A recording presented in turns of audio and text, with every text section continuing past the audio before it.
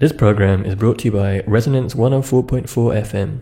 If you like what you hear and want to support our work, please make a donation at fundraiser.resonance.fm. Hello, and welcome to Series 2 of Suite 212 here on Resonance 104.4 FM. Still London's best and brightest radio station after 20 years of broadcasting. I'm your host, Juliet Jakes, and I'm excited to say that our show, which looks at the arts in their social, cultural, historical and political contexts, is now weekly rather than monthly. Tom Overton, who guest hosted a couple of episodes earlier this year while I was away, will be hosting regularly, and we're planning to expand our hosting team further. For now, you can revisit the first series and our Suite 212 extra strand via our SoundCloud, which is at soundcloud.com/suite-212, or find us via iTunes. We'll still do our extra programmes for anything that doesn't fit on the radio, but most of our content will now be here on Resonance. I'm delighted to start our second series with an interview with the multiple award-winning filmmaker and video artist Avi Maghrabi, who is one of the most interesting documentary makers currently working in global cinema. Avi was born in 1956 and studied art and philosophy in Tel Aviv, where he still lives. And he began filmmaking in 1989 with a short work called Deportation. Since then, he's made a number of feature films that have been widely acclaimed for their forensic examination of Israeli society, and especially the Israel-Palestine conflict. He's perhaps best known in the UK for Revenge But One of My Two Eyes from 2005, about Israel's origin stories and their effects on the Palestinians. But his most recent film, Between Fences, about African migration to Israel, won my vote for the best film of 2017 in Sight and Sound's annual poll. Avi also teaches documentary and experimental filmmaking in Tel Aviv and Jerusalem, and he's a board member of Breaking the Silence, a non-government organisation that collects testimonies from Israeli Defence Force veterans about their service in the occupied territories. Avi, welcome to the show. Hi Juliet, thank you for this kind invitation. Well, it's a pleasure. Thanks for joining me. I was very happy when I learned that you were working in London this summer with forensic architecture, and might be able to join me. I don't know if you'd like to just explain to our listeners very quickly what you've been doing with forensic architecture.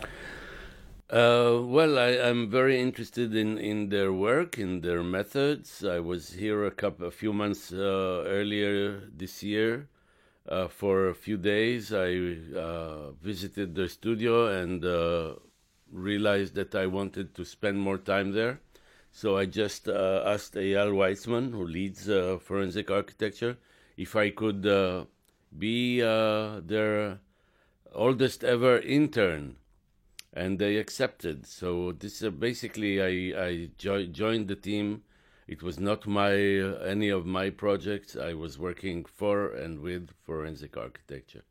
And is there a particular project you've been working on with them?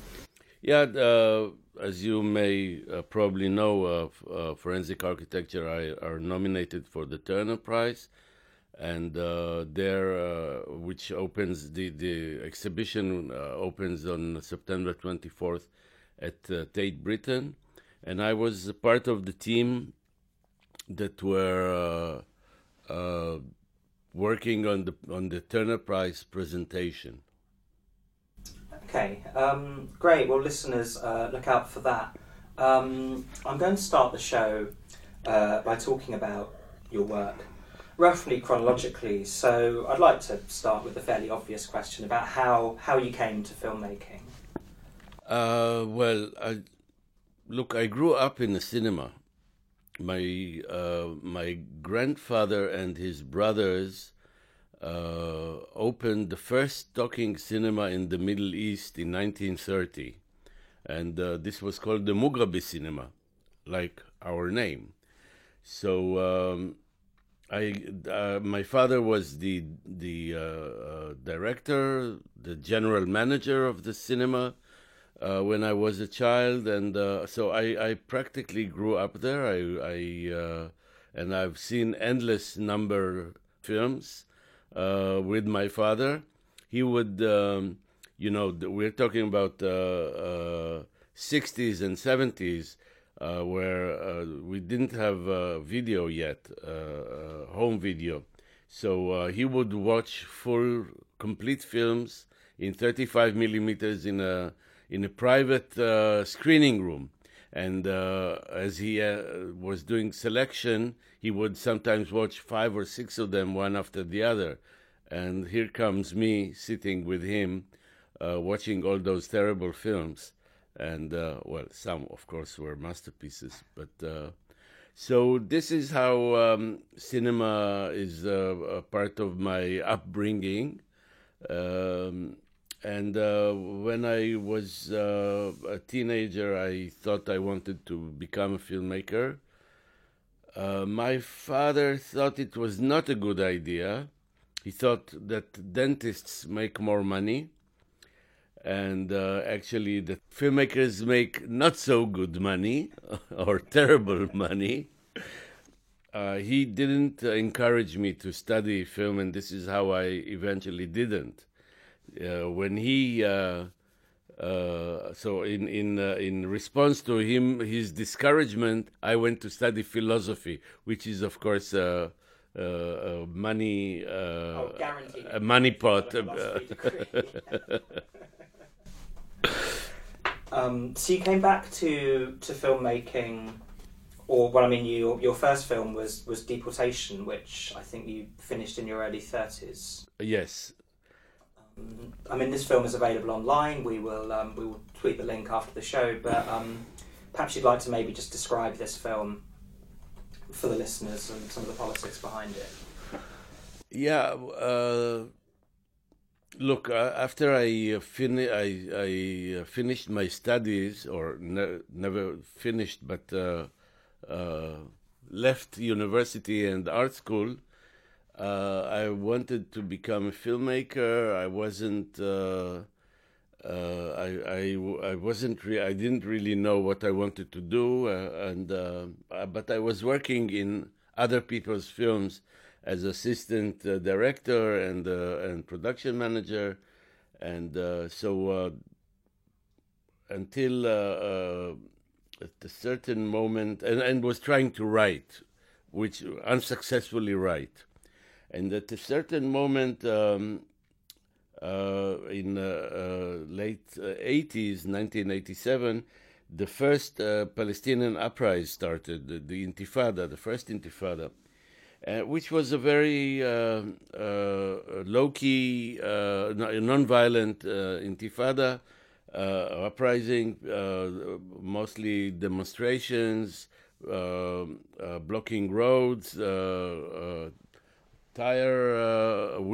burning, tire burning, throwing stones, but no lethal weapons. And this was a grassroots uprising, and the Israeli military regime didn't really know how to deal with it, and at a certain point they thought that if they would deport local leaders who were leaders of this grassroots uprising, maybe this will kill the. They wrongly thought that such deportations will kill the passionate demonstrations and etc. So this brought a series of deportations of leaders that you wouldn't know because they were not front page leaders. They were really back rows leaders from villages and small towns scattered around mostly the West Bank and Gaza Strip. Now, the actual act of deportation was very aggressive, very violent. People were brought to a certain place by the border, either with Jordan or with Lebanon, on an open back pickup.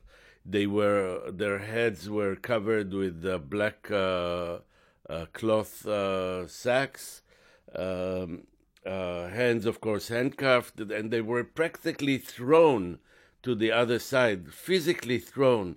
And on the other side, normally there would be a very loud group of people waiting for them with all the Allahu Akbar and everything. So everything was very violent, very loud, very aggressive. And I realized that some of my friends, even people who basically shared my political views, were more appalled by the act, the aggressive act, than by the actual deportation. The fact that people were deported without trial, without the need to prove that they have done wrong, without the consideration of whether it is at all moral to remove someone from his homeland and just throw him in some neighbor country without any resources, without anything. Even when someone has wronged the society and we decide to jail him, we take responsibility for his clothes, for his medical condition, for food, etc. And here, people were just expelled from the territory where they live. So this intrigued me. And the fact that there was no moral or ethical discussion, but rather a discussion of the disgust from the not so nice way that it is done, brought me to decide to do a fiction film, a short fiction, where all the aggression and the violent features will be removed with a rather cultivated, cultured deportation, human and cultured deportation, where also the deportee has an opportunity to talk to the deporter, look him in the eye, try to convince him, all in a very polite and cultivated manner, and hope in the hope that the removal of the aggression will lead will help the moral issues to surface, which of course didn't happen. I still like the film very much. I think it's a beautiful film. It's my first and only proper fiction effort, and the only film I made in film, actually, in 16 millimeter. Later on, I moved to video. So, it's. I think it's an interesting experience, mostly because maybe what I aimed to was not necessarily the main point in the result, but what was interesting was that this film succeeded in talking to different communities in different places in the world. I think in Yugoslavia it was very much because it has no dialogue, so it could fit perfectly. Yeah, I mean, I'd like to go from there to talking about two films that you released towards the end of the 90s, one of which was How I Learned to Overcome My Fear and Love Aric Sharon, and the second is Happy Birthday, Mr. Mugrabi. So you sort of moved from 16mm to video filmmaking by this time, and I'm interested in how that move to video kind of changed your approach to kind of building a story, what was possible in terms of filming people. In How I Learned to Overcome My Fear and Love Aric Sharon, I think you're kind of, you're blurring fiction and documentary to a point. Is that fair to say? Yeah, in both, also in the later August. This is something that I've definitely done a lot. So with the Arik Sharon film, you set out to make a kind of quite critical leftist film about Sharon, who had been found by the Kahan Commission in Israel to be personally responsible for the Sabra and Shatila massacre in Lebanon in September 1982. At which time Sharon was the defence minister. The number of people killed is contested. It's put at anywhere between 400 and 3,500 people, but Robert Fisk, writing in The Independent a few years ago, put it at 1,700. So you start off with a very unsympathetic subject, and the film kind of shifts into fiction as the protagonist, which is yourself or a version of yourself. Finds himself warming to Sharon more. The film reminded me of one of my favourite adages. I wish I could remember who said this, but somebody once said, I never dine with my enemy so I can keep my hatred pure. Mm-hmm. If anyone listening knows how to attribute that, please let me know. But I'm very interested in that particular theme, this idea of if you set out to make a documentary about a specific person, how contact with that person can kind of affect the material in ways that you maybe didn't predict. Yeah. So first of all, yes, the move to video was a game changer for me. Video saved my life, if you may say, because video made the production simple and cheap. With the crew didn't have to necessarily contain more than one person. Myself, I could make films with the equipment I own, and with the temperament that I have. So this was a wonderful revelation, because this is, when after I left art school, I was very envious of my my artist friends who could, just turn a room in their apartment to a studio and work independent of any exterior dependencies.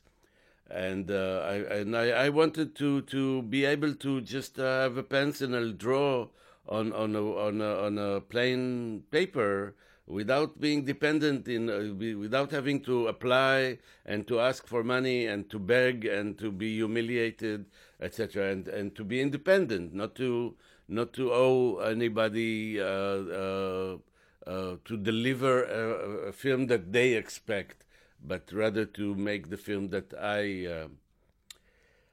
So video allows me to be independent. All I need, I have a video camera. Of course, it changes. I don't use the same camera as in the 90s, thanks God. But basically, if you own a camera and you own a computer, then you are independent to make films. Not every film can be made with this. If we'll later talk about Z32, then this is a very expensive film with really extensive digital special effects. So this is something different. But basically, a film like How I Learned to Overcome My Fear and Love Arik Sharon, which is like an election campaign film that you follow one character, one politician, is very is feasible. It's no big deal to make. Now, Sharon is someone I had a long term relationship with.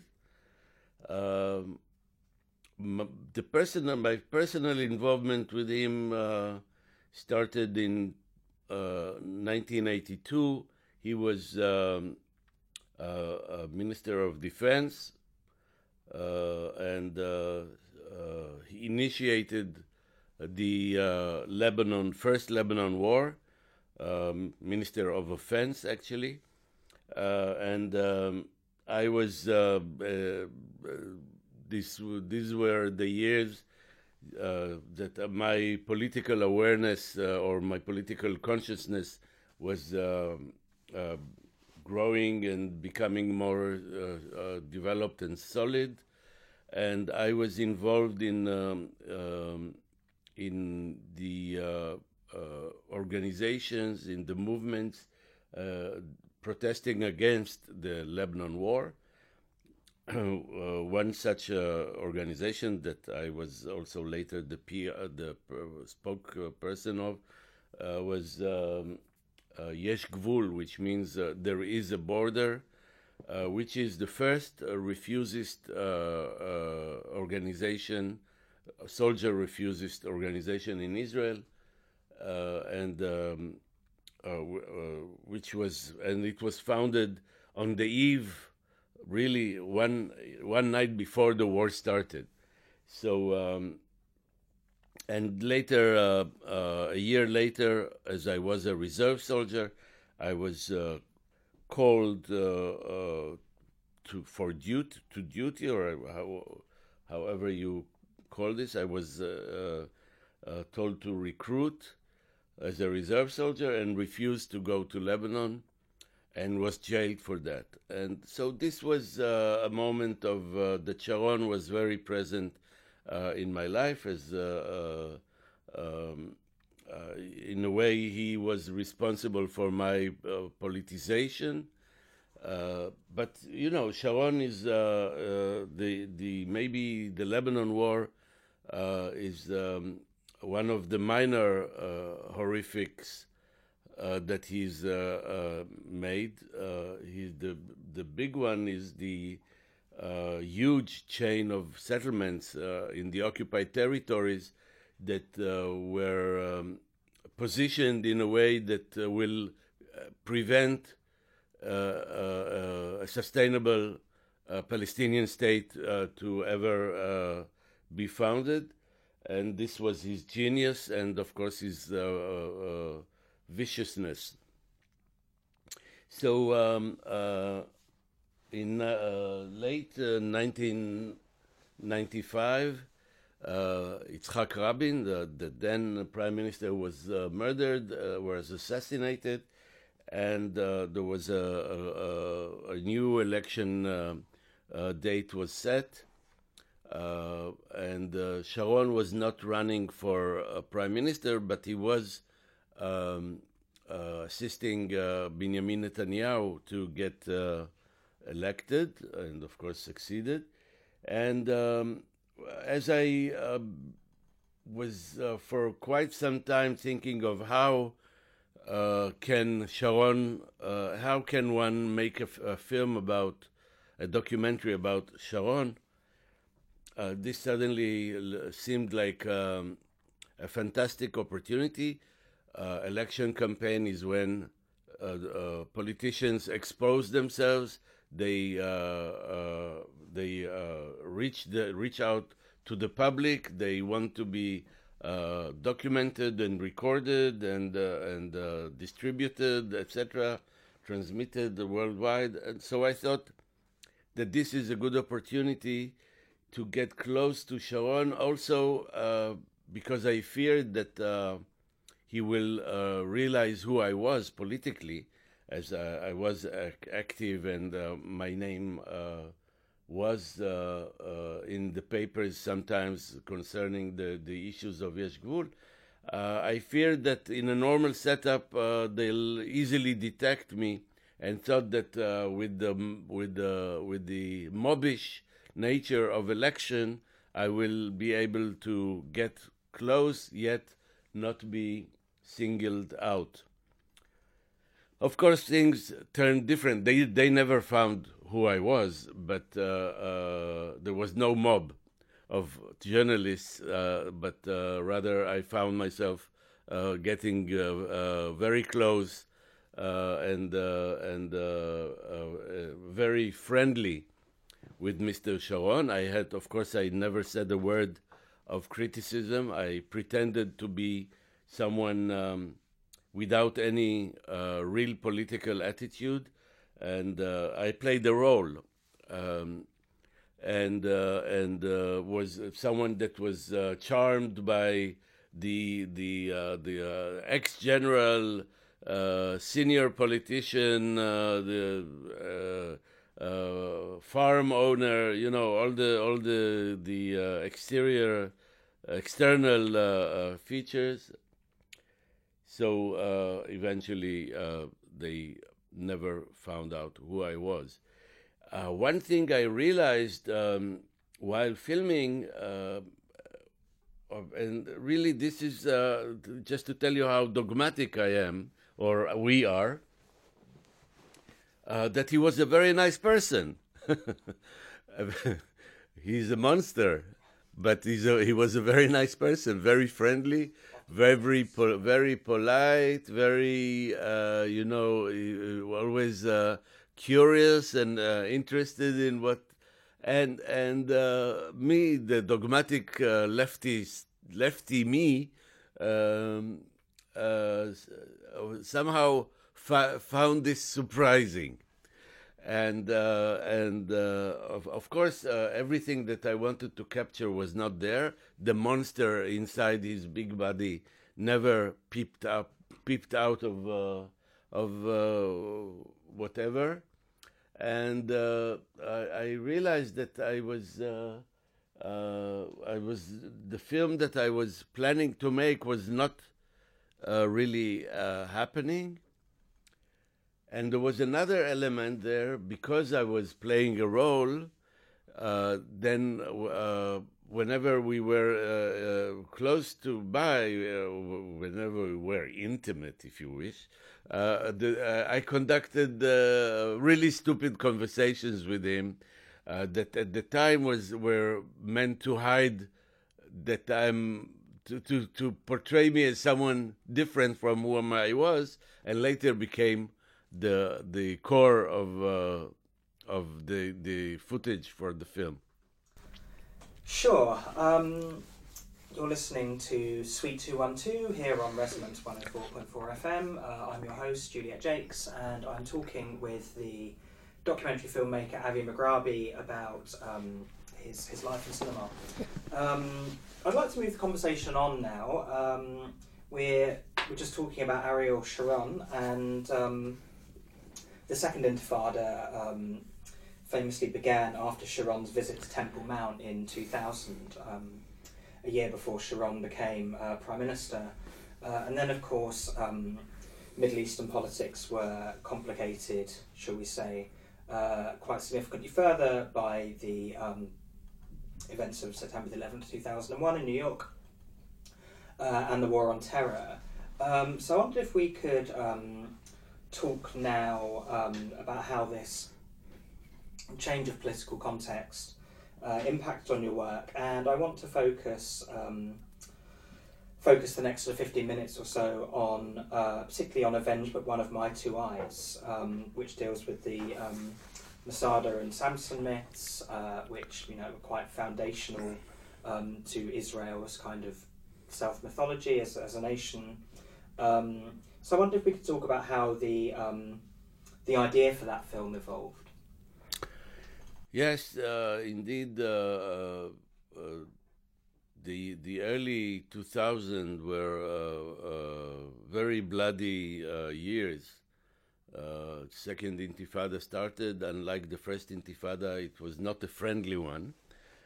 Now we can look at the First Intifada and think that it was a friendly uprising. Second Intifada was very violent. Lots of suicide bombers, Palestinian suicide bombers, blowing themselves up in civic centers, in buses, in shopping malls. Lots of civilians killed. Also, this was not one-sided. The Israeli army killed Palestinians endlessly. Always, when you look at the proportions, it's very clear who is more violent or whose hand is on top. We killed so much more of them always, in every combat, in every of the endless wars, big or small, that we had. So, and of course, in those years, 2000, 2001, 2, and 3, there was a huge discussion in the media, also following September 11, about the death nature of the death culture of Islam. 70 virgins or 72 virgins or whatever, and there were so many experts or self-appointed experts that were telling us what Islam is like and what the culture of Islam is, and how fundamentally Islam is a death religion, and how and you know all this Islamophobia became more and more bigger and bigger.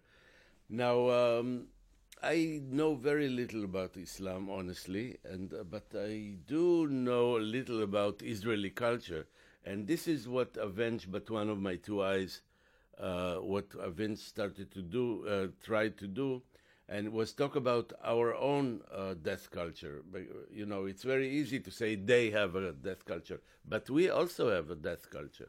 And I took two very fundamental myths from Israel mythology, Israeli, not Jewish, Israeli mythology, and these are the suicide, the Roman siege, and the suicide of Jewish fighters on the top of the mountain of Masada, and the act of Samson in the Philistine temple. You know, we teach Samson in elementary school. On 4th grade, in Bible class, you study Samson. Now, in our culture, we call him Samson the hero, although in the Bible he's not mentioned as a hero. The word hero doesn't appear there. He's mentioned as a judge, as a very strong person, as someone who fought the Philistines, but not as a hero. But we call him a hero. Now, when you think of what Samson has done, the act of, and this is how it's taught in Bible school, in Bible class in 4th grade, as a heroic act of killing your enemies. And what has Samson done when after captured and had his hair cut by the Philistines, so he lost his power. His eyes were poked. This is according to the Bible. He was taken to the Philistine temple in Gaza and handed to a young boy who led him around in the temple that was full of 3,000 Philistines. And Samson asks the boy to place him between the two pillars that hold the building. And then when between the pillars, he prays to God and begs for another boost of the good old power that he lost with his hair. And when God provides that, Samson pushes the pillars and pulls the house on top of himself and the 3,000 Philistines. And thus he becomes the first suicide bomber in history, or at least the first literary suicide bomber in history. And we teach him. This is one of the scenes of the sequences in the film that we filmed Bible class in Tel Aviv during this period that suicide bombers were active in our cities, and 10-year-old kids study Samson with no reservation, and the teacher doesn't have any reservation as to the act of. It's very clear for us that the suicide bombers are doing crimes against humanity, but Samson is a hero. So maybe this is the core of the film. Yeah, I mean, when I saw you present the film at the Institute of Contemporary Arts, I think last year. Actually, you were doing a masterclass and you showed a very striking section of the film. Something that comes up in a lot of your films, and particularly in your film August, and that was shot in 2001?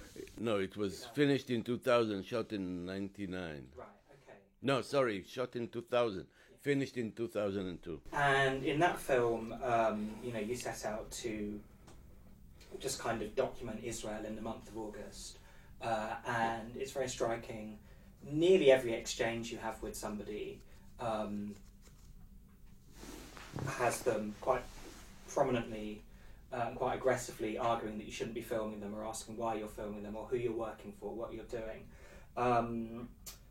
And in the masterclass, you showed us a clip from Avenged One of My Two Eyes, where you are talking to some Israeli Defense Force soldiers, and they don't think you're allowed to film them, or they're saying that you're not allowed to film them. One of them blocks the camera with his hand, and you're saying, no, I am allowed to film here. And one of the soldiers kind of says, I'm going to go away and check if you're allowed to film, and then comes back and says, yes, he is allowed to film. He's quite annoyed that you're allowed to film. And at that point, you follow one of the soldiers back to his vehicle, just saying, look, are you going to say sorry? Do you know what sorry means? Have you ever heard of apologising? And people in the audience were very nervously kind of laughing at this. You know, they felt a really powerful sense of danger, and because the camera, I think you said, was attached to your waist, your hands were free, but obviously we're very much in your shoes. Mm-hmm. And people were kind of laughing nervously because no one in the audience kind of knew what was going to happen to you at that point. I mean, obviously you're in the room, but I was very interested when you said that you were able to take this footage because the soldiers would instantly recognise you as a fellow Israeli, yeah, and as somebody who had most likely served in the IDF as well, or at least been required to. I mean, so I guess what you're kind of doing there is using your sort of preferred status in this unjust system to kind of expose some of the mechanics of that system, some of the ways in which the military uphold that system. I wonder if we could talk a bit about the kind of ethics of this and the consequences of this, how your films have been received in Israel as a result. Well, yeah, look, Israel is indeed a very racist place. If you are Jewish, you are safe. It's a wonderful democracy if you're Jewish. It's a so-so democracy if you're a Palestinian with an Israeli idea, and of course it's a military dictatorship if you are a Palestinian from the West Bank or Gaza Strip in the occupied territories. So, and we Israelis, first of all, we very easily detect each other, we Jewish Israelis, and it was very clear to those soldiers, although they were physically blocking me, 4 of them, and which was, I should say, not so great. I wouldn't use the word I used in the beginning of the show, but it was a bit frightening and scary. Physically, they wouldn't touch me, but I could not move freely because they circled me. It was very clear for them that they cannot do anything to me. Their jurisdiction ends with their jurisdiction is restricted to Palestinians. Jews, if Jews are suspected of breaking the law, it's a police matter and not a military matter. So they knew they cannot do anything to me, and they knew that I come from, we call it, from the same village, that we share,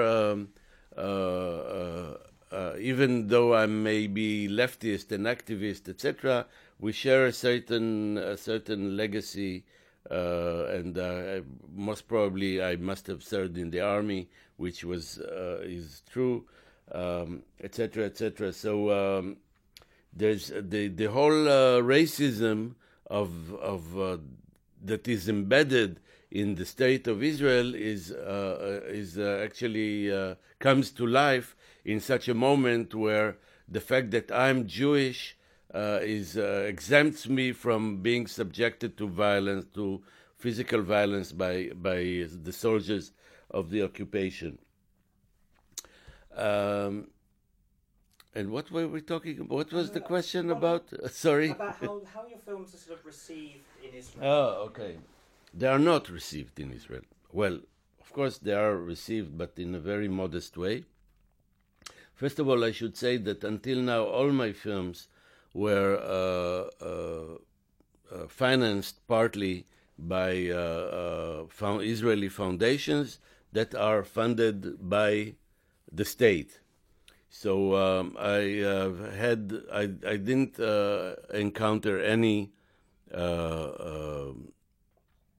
official censorship in the filmmaking, and all the films received more or less money, but all of them received money from the that was indirectly arriving from the state. Most of the films were also broadcasted on a tiny cable channel, Channel 8. So again, there was a possible exposure to the public. The thing is that those tiny cable channels have a different kind of ratings than the commercial channels or the national channels. And the one, I think, most significant thing is that there is even never the broadcast moment. Tonight the film is broadcasted, and tomorrow everybody who saw it will be able to talk about it when they make their coffee in the office. With cable, it's broadcasted many times to tiny ratings, and there's never a mass, a critical mass watching it at one time, which is the case of the bigger channels. So, look, most of my films have done wonderfully in the festival circuit. Most of them were premiered at Berlin Film Festival. One was premiered at Venice, and one in Cannes Film Festival in the official selection. I cannot complain. But in Israel, they had very nice cinematic reviews, but never crossed from the cinema columns, from the culture pages to the social pages, which was where I was aiming, or where I would want to reside. Yeah, and with that in mind, I'd like to talk for a couple of minutes about your film Z32, which was released in 2008. Yes. And this film is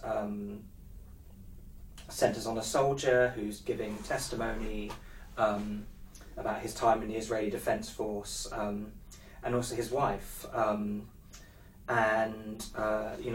We've already touched upon the fact that lots of people who appear in your documentaries are uncomfortable about being filmed, or don't necessarily want their faces on film. And in Z32, we don't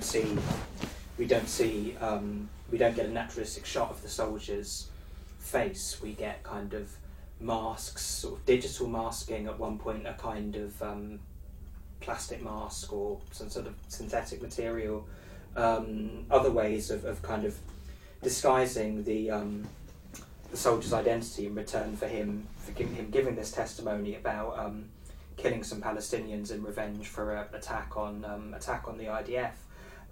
You said earlier that film was quite expensive to make. I think partly because of this technology that you're using, but also because you narrate the film like a kind of Greek tragedy. You have like a sort of like a mini orchestra in your house. Mm-hmm. Like lots of your films,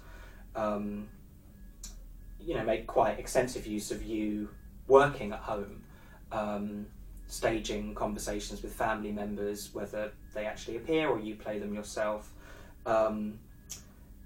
So I wondered if we could talk a bit about the difficulties of securing funding for a film which is quite directly critical of the Israeli military, and kind of how that film was shaped. I wondered if your work with Breaking the Silence shaped that film at all. Well, of course, this film is shaped by my work with Breaking the Silence. I'm one of the founder and one of the founders and the board member of Breaking the Silence since 2004 when it was founded. Breaking the Silence is an organization of ex-soldiers who collect testimonies of their colleagues, also ex-soldiers, from their service in the occupied territories. And this organization has become, in the last few years, the biggest threat. If you look at the number of laws that were created in order to restrict their activities, then Breaking the Silence is after Iran is the biggest threat to the existence of the State of Israel. Seriously, I mean, what Breaking the Silence aims to do is to make the occupation visible. One of the biggest successes of the Israeli governments, one should say governments, not only Netanyahu's, but many, many years of different governments, one of their biggest success was to make the occupation transparent. Israelis don't see the occupation and can very easily live 40 or 30 minutes drive away from the occupation without realizing its atrocities. So the aim of Breaking the Silence is the opposite, to make it visible, and this is why we are such a big threat. And indeed, Z32, this is the code number of this testimony, was a testimony collected by Breaking the Silence, and because I'm involved there, I heard it, and I eventually decided to make a film about it. And what happened was that this person was very eager, Z32 was very eager to make the film, but he feared if he would be identified. You can imagine that someone who participated in a revenge operation can also think that someone may revenge on him, or because in certain countries like Britain and Spain and Belgium, the state can prosecute you for war crimes that happened elsewhere, that he feared being arrested if he was very identifiable. So we had to find a solution for that, and what I came up with was to create a digital mask to his face. You see, in all the film, you see his eyes and mouth, which I consider the expression tools, but the box of his face, the cheeks and the forehead and the chin, I mean the nose, everything is made up of another person's face. We scanned another person's face, created the 3D mask and fitted to our protagonist and the protagonist's partner faces. And this was a very elaborate job that really, today it would be so much cheaper because in the 10 years that passed, technology has moved really fast. But at the time, it was very expensive. And look, I had no problem in funding this film. I had a producer, a bad producer myself, who decided to spend more than he had. So I funded the film to a point, getting money for both an Israeli foundation, an Israeli TV documentary channel, and money from a foundation in France. But because I'm the producer, but I'm also the director. And as a director, I wanted more from the special effects team that cost much more and led, if you ask me, to a much better film, but also to a big hole in my own personal pocket. So this is, but there was no problem of censorship or problem of financing because of the sensitivity of the story. Cool. We've got just under 10 minutes left here on Suite 212. I mean, there are certain of your films that, unfortunately, because we only have an hour, we've not really been able to touch on as much as we'd like, or indeed at all. But I want to, for the last kind of 7 or 8 minutes, I want to focus on your most recent film, Between Fences, which takes place at the Holot refugee camp in the Negev desert. And detention camp. It's not a refugee camp. Yeah. Detention camp in the Negev desert. And it's a detention centre specifically for refugees from West Africa, from Eritrea and Sudan.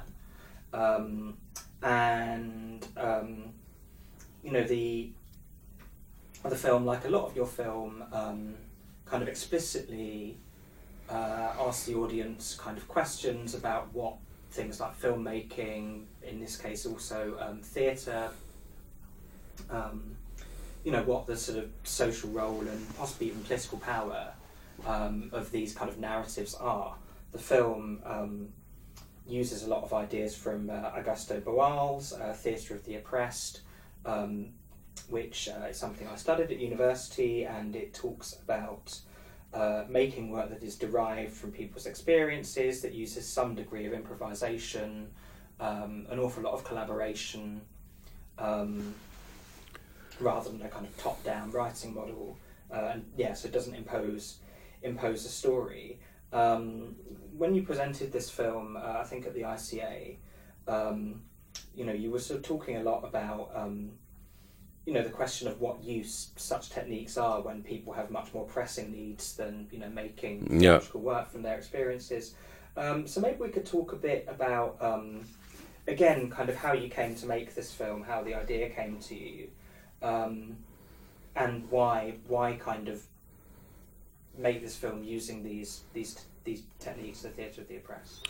Yeah, well, this film started when I read in September 2012. I read the story in the newspaper about a group of 21 Eritreans who were caught between the fences of Egypt and Israel. They succeeded to cross the Egyptian fence, but the Israeli soldiers arrived and wouldn't let them cross the Israeli fence, and they were stuck there for 8 days, during which an appeal to the Supreme Court was submitted, and the state asked the Supreme Court for a 1-day grace to solve the problem. What they did was bring in 2 women and a teenager who were in the group and push back the 18 men back into the desert, and we don't really know what happened to them. And this, struck on a memory of from high school, studying history at the age of 17. We talk about how Switzerland refused to let Jews who fled from Germany and France Switzerland refused to let them in and pushed them back to to death. And I remembered how the teacher said, "Never again. This can never happen never again. Anywhere, anybody. This is, if someone knocks on your door and says that he's being persecuted, the first thing you do is let this person in and provide shelter. And then you start to check on or see what can be done or what should be done, and maybe even discover that he's not so persecuted. It's also possible. The fact that the roles have reversed, and that we are now not those who are being pushed out, kicked out to death, but we are doing exactly the same to others. And of course, the fact that they are black is also significant in our racist society, because we are also racist against Jewish Ethiopian Jews who are black and suffer from a lot of discrimination in Israel. So the initial idea, and this is how I got to theater, was to take. I was looking for a way to speak to my fellow Israelis, because they have little sympathy with the situation of the asylum seekers. And I thought that if we take one of our own refugee stories, which is we very easily identify with our own victimized situation. If you take one of our own refugee stories, a Jewish refugee story, and stage it with African asylum seekers, maybe this twist in the narrative would allow Israelis to see why those African asylum seekers are similar to them, or historically similar to them. And this is what led me to Chen Alon, who's does community-based theater, and later I learned that he was doing Theater of the Oppressed by Boal, and this, from then on, all my idea of what we're going to do changed, and Chen started to lead the theatrical process. And took it to a very different, led it in a very different way. Yeah, I mean, it felt to me like, a very powerful film, and also a quite hopeful film. There's some very touching scenes of kind of outsiders, Israelis, who come to the centre and get involved with the theatrical work. And you get the sense that they would go away being kind of transformed by the experience, and then that's something that obviously you capture on the film as well.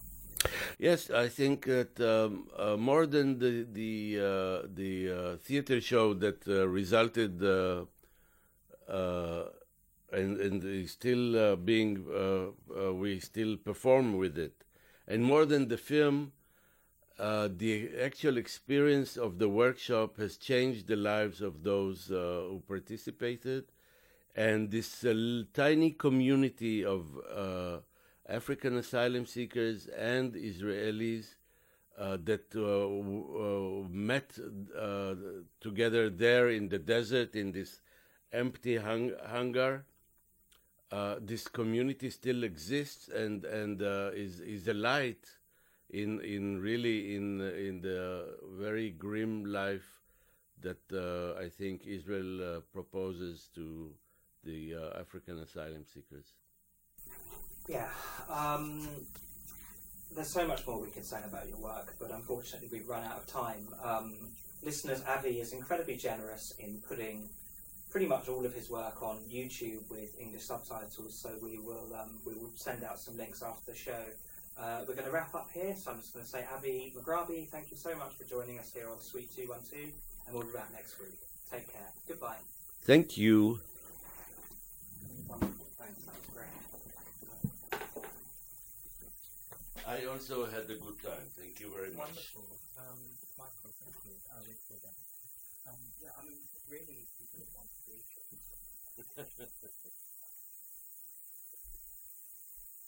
This program has been brought to you by Resonance 104.4 FM.